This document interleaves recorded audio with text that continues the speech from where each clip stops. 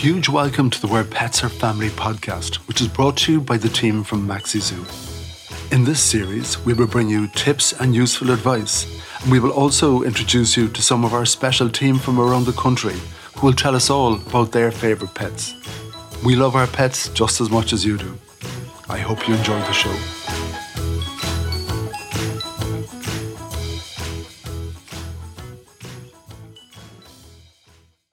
A big welcome to Caitlin King to the Where Pets Are Family podcast. How are you keeping? I'm good. How are you? Yeah, very, very good. And it's your first appearance on the podcast, so welcome. Thank you. And you're coming to me all the way from Dundalk, I believe. That's it. Yeah. So I presume for the customers that have met you there, they'll have met you because they're going to get their dog groomed. Yeah. Because you're in the grooming salon in the Dundalk store, I believe. That's it. Yeah, I'm down in the very bottom of the salon. Perfect. And I know today we're going to have a big conversation about a topic we've been asked an awful lot about on the social media accounts, which is all about dog moulting. I had a dog and he's long gone now. Poor Bing. Anytime he just walked past your leg, if you're wearing dark trousers, you're in big trouble. You'd end up with hairs everywhere and white. So you would have been very useful to me at that point in time. So tell me, before we get into all of that, Caitlin, do you have a pet yourself, do you? I do. I have a little 4-month-old English pointer at the minute. Oh my God. And is he the love of your life, is he?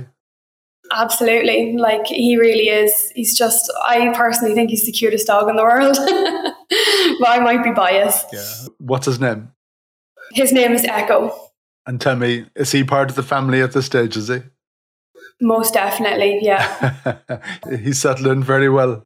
Really, really well, yeah. He just fit in really nicely with everybody. Yeah, and does he have a little personality of his own, does he?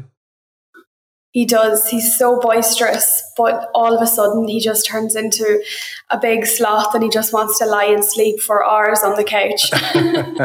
So he goes from frenzy to just being in a coma. That's it, yeah. As soon as the zoomies are gone, he's conked out. So, moulting. Why do some dogs molt and others not molt? So it really depends on the dog's coat and the dog's hair themselves. So you can have dogs that don't shed at all, like Bichons, or you can have dogs that have a double coat, such as Samoyeds or Huskies. And that double coat has to change mostly twice a year, removing its winter coat and growing its summer coat, and then removing the summer coat and then growing its winter coat. So it is a very seasonal thing, is it? Most definitely, yeah, very seasonal. And tell me, with some breeds, would it be more than a seasonal thing? Would you have some dogs that would molt on a continuous basis? Some dogs you can, absolutely, yeah. But the shorter haired dogs would molt kind of all the time, just losing that hair. And then you have the seasonal ones too. Well, my poor Mr. Bing was definitely one of those who molted all of the time. And is it something to be worried about if your dog is molting excessively? Because some people think, oh my God, is the dog sick or anything? On average, no, it's not something you should be worried about unless they're kind of molting in one certain spot and you're starting to notice like little bald patches on the dogs. Then that is something to worry about. But when the dog is just generally molting and it's molting pretty evenly, it's pretty normal. Okay. And should you just sit back and observe it and let it happen and let the house be ruined, or more proactive? Definitely more proactive, because once they start to moult, they seriously moult and hair is absolutely everywhere. So giving the dogs a good brush every day would really start to take out that undercoat, and also getting the dog regularly groomed. That's a really great help to stop the molting or to make the molting a wee bit quicker. Okay, and if you were brushing them yourself at home, is there a particular type of brush that you should be using? There is particular types of brushes, yeah. You can get ones that have like long pins, and they're really great for dogs with like long hairs. And then you can get ones with the small pin brushes, and they're really great for short-haired dogs too. Okay, and can you get those in store? Can you get those in Maxi Zoo? You can, of course, yeah. Yeah, okay, fabulous. If you have a nervous dog who may not like the brush, is there anything you should be doing to try and relax the dog or anything like that? You must have a few tricks up your sleeve because you groom them all of the time. That's it. I think the main thing to do with the nervous dog is not to just dive straight in. They're coming to me and they're afraid, and this whole room smells different. So you want to kind of build a rapport with the dog. I tend to sit on the floor and pet them for a couple of minutes just to kind of for them to know that I'm not somebody to be afraid of. And then once you do start to build that rapport, then you can pop them on the table and just start rubbing them before you pick up any equipment. It's just about getting the dog relaxed enough that they trust you. Yeah, and I presume if you do it in the right way, it feels like they're just being petted. Absolutely. And then all of a sudden you're brushing them with a brush and they have no idea. So in a way, as opposed to it being such a big surprise twice a year, should you brush them a little bit during the year just to get them used to it? Most definitely. I would be recommending brushing the dog at least twice a week, just so they get used to all of those touches on the head or the belly or the tail. And then once they come into the groomers, then they're not as afraid as they were because you've been brushing them at home. Okay, so the trip to you needn't be as daunting. So if they've done their own little bit of preparation beforehand. Yeah, that's definitely it. Yeah. One of the questions that we're being asked on social media is about washing the dog. Is that something that helps the molting process? It does, yeah. It will help to bring out that undercoat, and then with the water as well, it'll make it come out a wee bit easier too. And another question we're being asked is, does fish oil help with their diet? Is that something that would help the molting or to reduce it? It does. It is really great for the coat. So giving them fish oil or giving them a food with added fish oil in it will make that coat a little bit more shinier and a little bit healthier.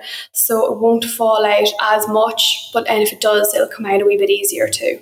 Are there particular brands you should be looking out for, or did you just ask some of the team in store? Just the ones you see in the dog ones in store would be perfectly fine. If that is a solution to them molting a lot, should you just be introducing that food to them around the molting season, or would you be recommending just have them on that diet anyway? I would recommend having them on that diet anyway. I think it's quite good for them. It's good for their skin as well. So as long as they're getting the correct amount for their age and their weight, it would be perfectly fine to keep them on it. Okay. What would unusual hair loss be, that's outside of the ordinary? What would you be a little bit worried about and think, yeah, maybe I should be chatting to the vet about this? Mm-hmm. If they're losing hair in the same spot, like let's say just at the back or something, and the skin's looking a wee bit flaky, you're starting to see the skin a little bit more, and then it's very red, that's when I would be going to visit your vet. Okay, because that's something that wouldn't be very ordinary. That's a sign that something is wrong, really, is it? Absolutely, yeah.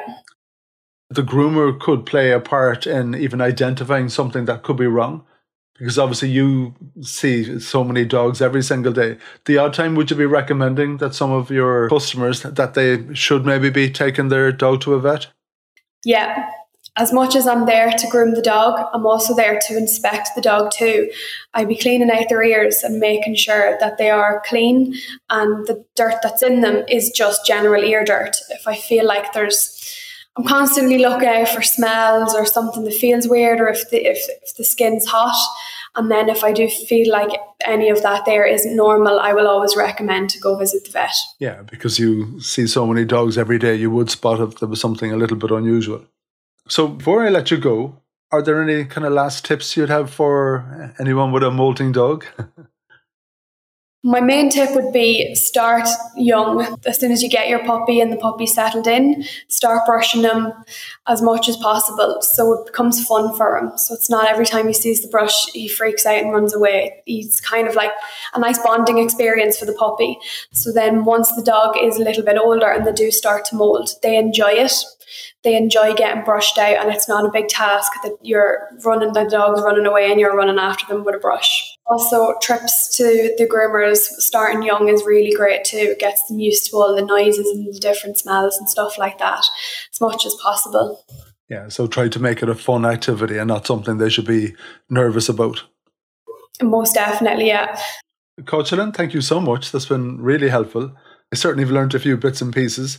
I'm sorry I didn't chat to you when I had our little dog Bing with us. And thankfully, the two we have now, Honey and Bert, they're really, really good. I don't have any terrible issues. So hopefully I'll see you in Dundalk sometime. Absolutely, yeah. Nice talking to you. Take care. Thank you. Thank you. Now let's hear from one of the special members of the Maxi Zoo team and all about their favourite pet. Anthony Kremen, a big welcome to the Where Pets Are Family podcast. How are you keeping? Good. Great to be here. Happy to have an opportunity to talk about my dogs. Talking about them with my friends and family all the time. They're probably sick of hearing me talk about dogs, pets, dogs. But it's great to have a platform to be able to do it and share my background. And it's an amazing thing, when you know someone has a pet and people are dog lovers. When you're out and about and you're meeting your buddies, maybe for a drink or whatever, the whole dynamic changes and suddenly it's not the family pictures you're sharing on the phone, it's a picture of your dogs. Oh, without a doubt. And you often see these posts going out on social media. Show us the last photo you took on your phone. If someone was to look at the last 100 photos on my phone, it's probably one of the wife and probably 99 of the dogs. And one of my little tricks when you take pictures and you push them out on social media, everything now is about hashtags. So when I take a photo of my two, I'll always use the hashtag Honey and Bert. So anytime, where you're in that situation, someone is asking you to show me a picture, I quickly use the hashtag to find them. And it easily pops up. Yeah, it's great, isn't it? Yeah, and it is lovely because I think in a way we have so many fantastic memories with them. And we even had a lovely dog before that, poor old Bing, or Mr. Bing, I used to call him. And the odd time I'd go back and, look back at the old photographs and they teach you an awful lot about life. And I just know myself, all of those warm memories that you had with them, walks on the beach and holidays and funny little habits that they'd have. There's something that you treasure forever. Without a doubt. And, when we were talking previously, Greg, from the age of 3, I've been exposed to dogs and pets in my family. I had a border collie at such a young age. Then growing up, I had 3 further Pomeranians. I've had 2 huskies, and now I'm, delighted to say I'm the owner of 2 dogs myself. But every time I'm walking down the street and if I see a husky, it reminds me of memories that I have with my family pets at home at my parents' place. If I see, a Pomeranian, I think about the different and unique experiences I've had with my Poms growing up. So without a doubt, the shift from the focus topic, if you're in a pub or something, if you're talking to someone about something and it's talking about pets, you start to talk about, the pets you've had and how they've changed your life growing up and the experiences they've had in your life. And when you think of your own pets and the memories you had with them, do any particular things come to mind? Yeah, interestingly, I suppose, like the years, I suppose, where you're growing up as a child. When I had the Pomeranians, you start to think about being out the back with them, running around, playing with them, chasing ball.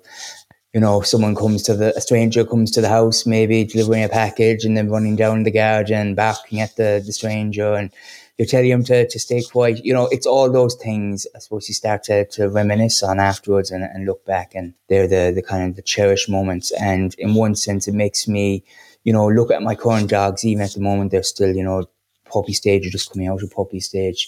But I definitely, I look at them now, thinking, I'm going to cherish this moment now, 15 years down the line. And I'll make sure to take more pictures so that I have more memories and more videos so I can capture that moment, and I'll always have it. Yeah, something that I regret was that we didn't have pets when we were growing up. We weren't allowed. Now, having said that, Anthony, I used to have a newspaper round. So on the newspaper round, as you can imagine, a lot of the customers I was delivering the Cork Examiner to at the time, or the Evening Echo after, a lot of those customers would have had dogs. And I can tell you, I was chased by more than one of them more than once. Besides me and the postman, I'm not sure who they liked or disliked more. Yeah. But in a funny way, you get to know them. And I think I was telling you this earlier, that my only experience of having a pet in the house was when there was a local garden fete and a farmer dropped off a donkey for the donkey rides. And for some reason, he didn't pick the donkey up. Maybe he was having a few pints in the pub. So the donkey ended up staying in our house for a few days. And as you can imagine, there was a right mess in the garage. Oh, definitely. But the kids in the school across the way anyway had great fun coming over at lunchtime to see the donkey. And that was my only experience of having a pet. Do you think having a pet changes you as a person? Without a doubt. And I think particularly if you're exposed from such a young age, I think it teaches you how to be compassionate, how to show empathy, to show love, to receive love. I think one of the greatest things about, having a pet, and I'm going to speak from experience about having a dog, is that no matter how bad your day has been, they'll always be there for you. And they'll always be there to brighten up your day. I take a simple example. Yesterday, I was doing housework and, the dogs would be running around and chasing each other because they're young and they're playful, and I stood on one of their paws and, I'm there like, oh my God, I'm so sorry. Even when you do something that hurts them, their instant reaction isn't to actually to hate you. It's the opposite. It's to actually love you. And it's great. And I think from a point of view of having pets in the family, I think it changes the dynamic of a household. You always hear this thing, kind of a house and then you have a home. I think adding pets into your house makes the house a home. I know there's a particular dynamic in your house now because you have 2 dogs. Mm-hmm. Could you tell me about them?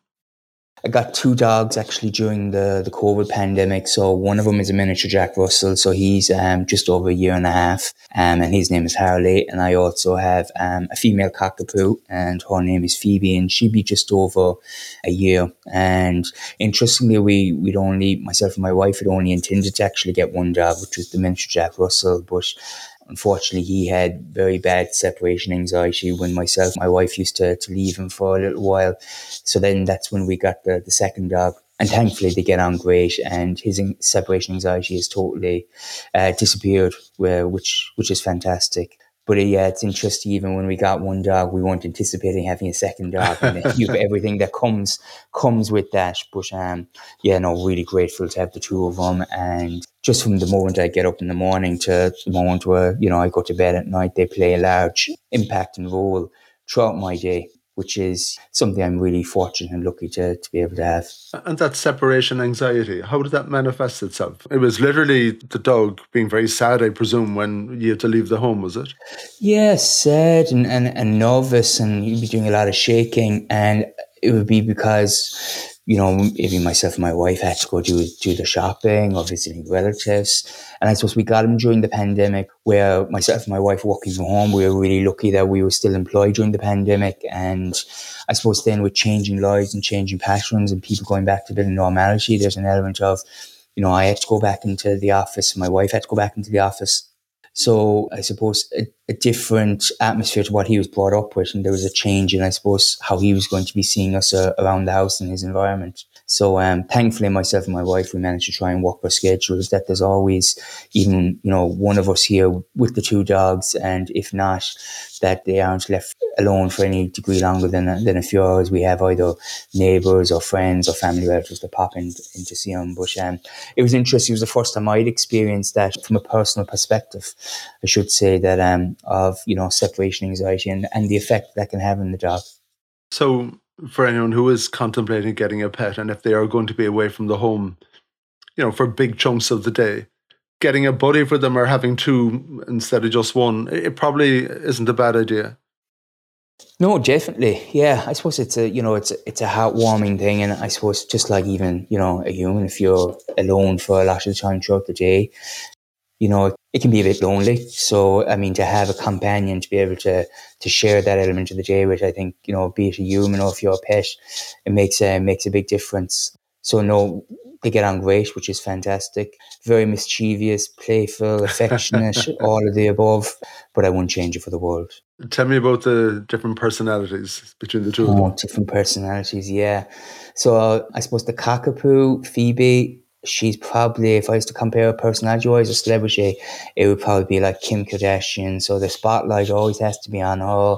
When we're walking down the street or we're going for a walk in the park, she'll go out of her way to make sure that people know she's there and make sure that she jumps on top of people, gets the love and the affection. And then my miniature Jack Russell, Howley, is probably the opposite. He'd be more of a kind of a Kevin Costner from the bodyguard, very protective of the people that's around him, but at the same stage, very affectionate and very loving as well. So two very different personalities.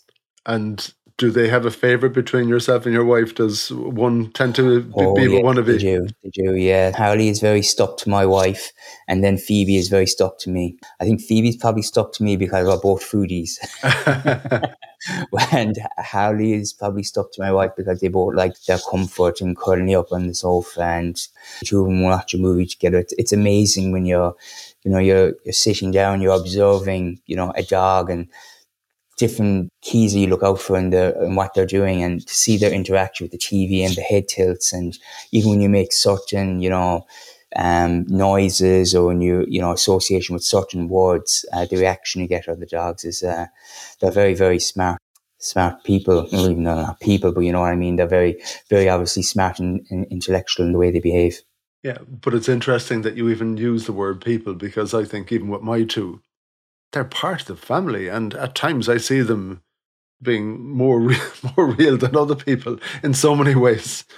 Without a doubt. And I mean, my dogs are part of the family, and they're treated exactly like a member of the family. From when I get up in the morning, making sure they're happy, that they're fed, they have water, making sure there's someone to look after them.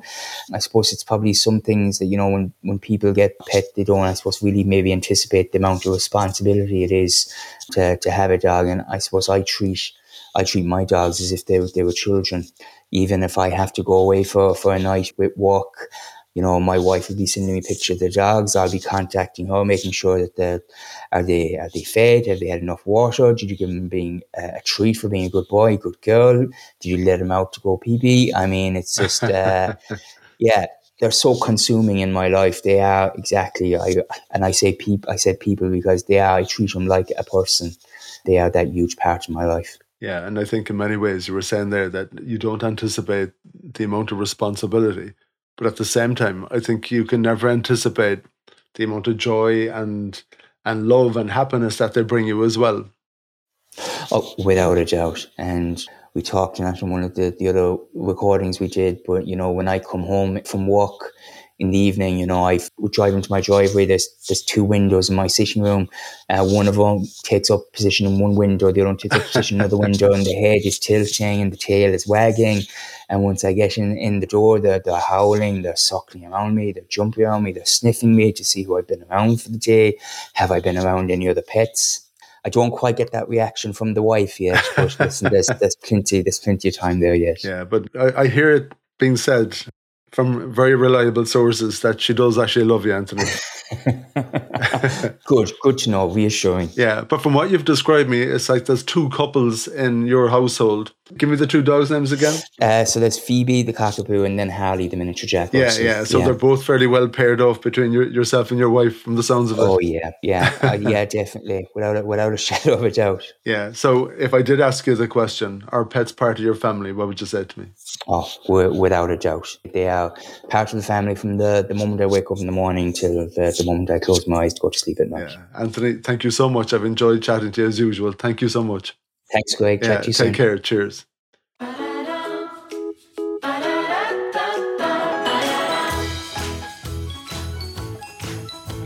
Thank you for listening to the Where Pets Are Family podcast. If there are any topics that you would like us to cover, or if you would like to give us some feedback, please contact us through our Facebook and Instagram accounts. Until next time, have great fun with your forever friends.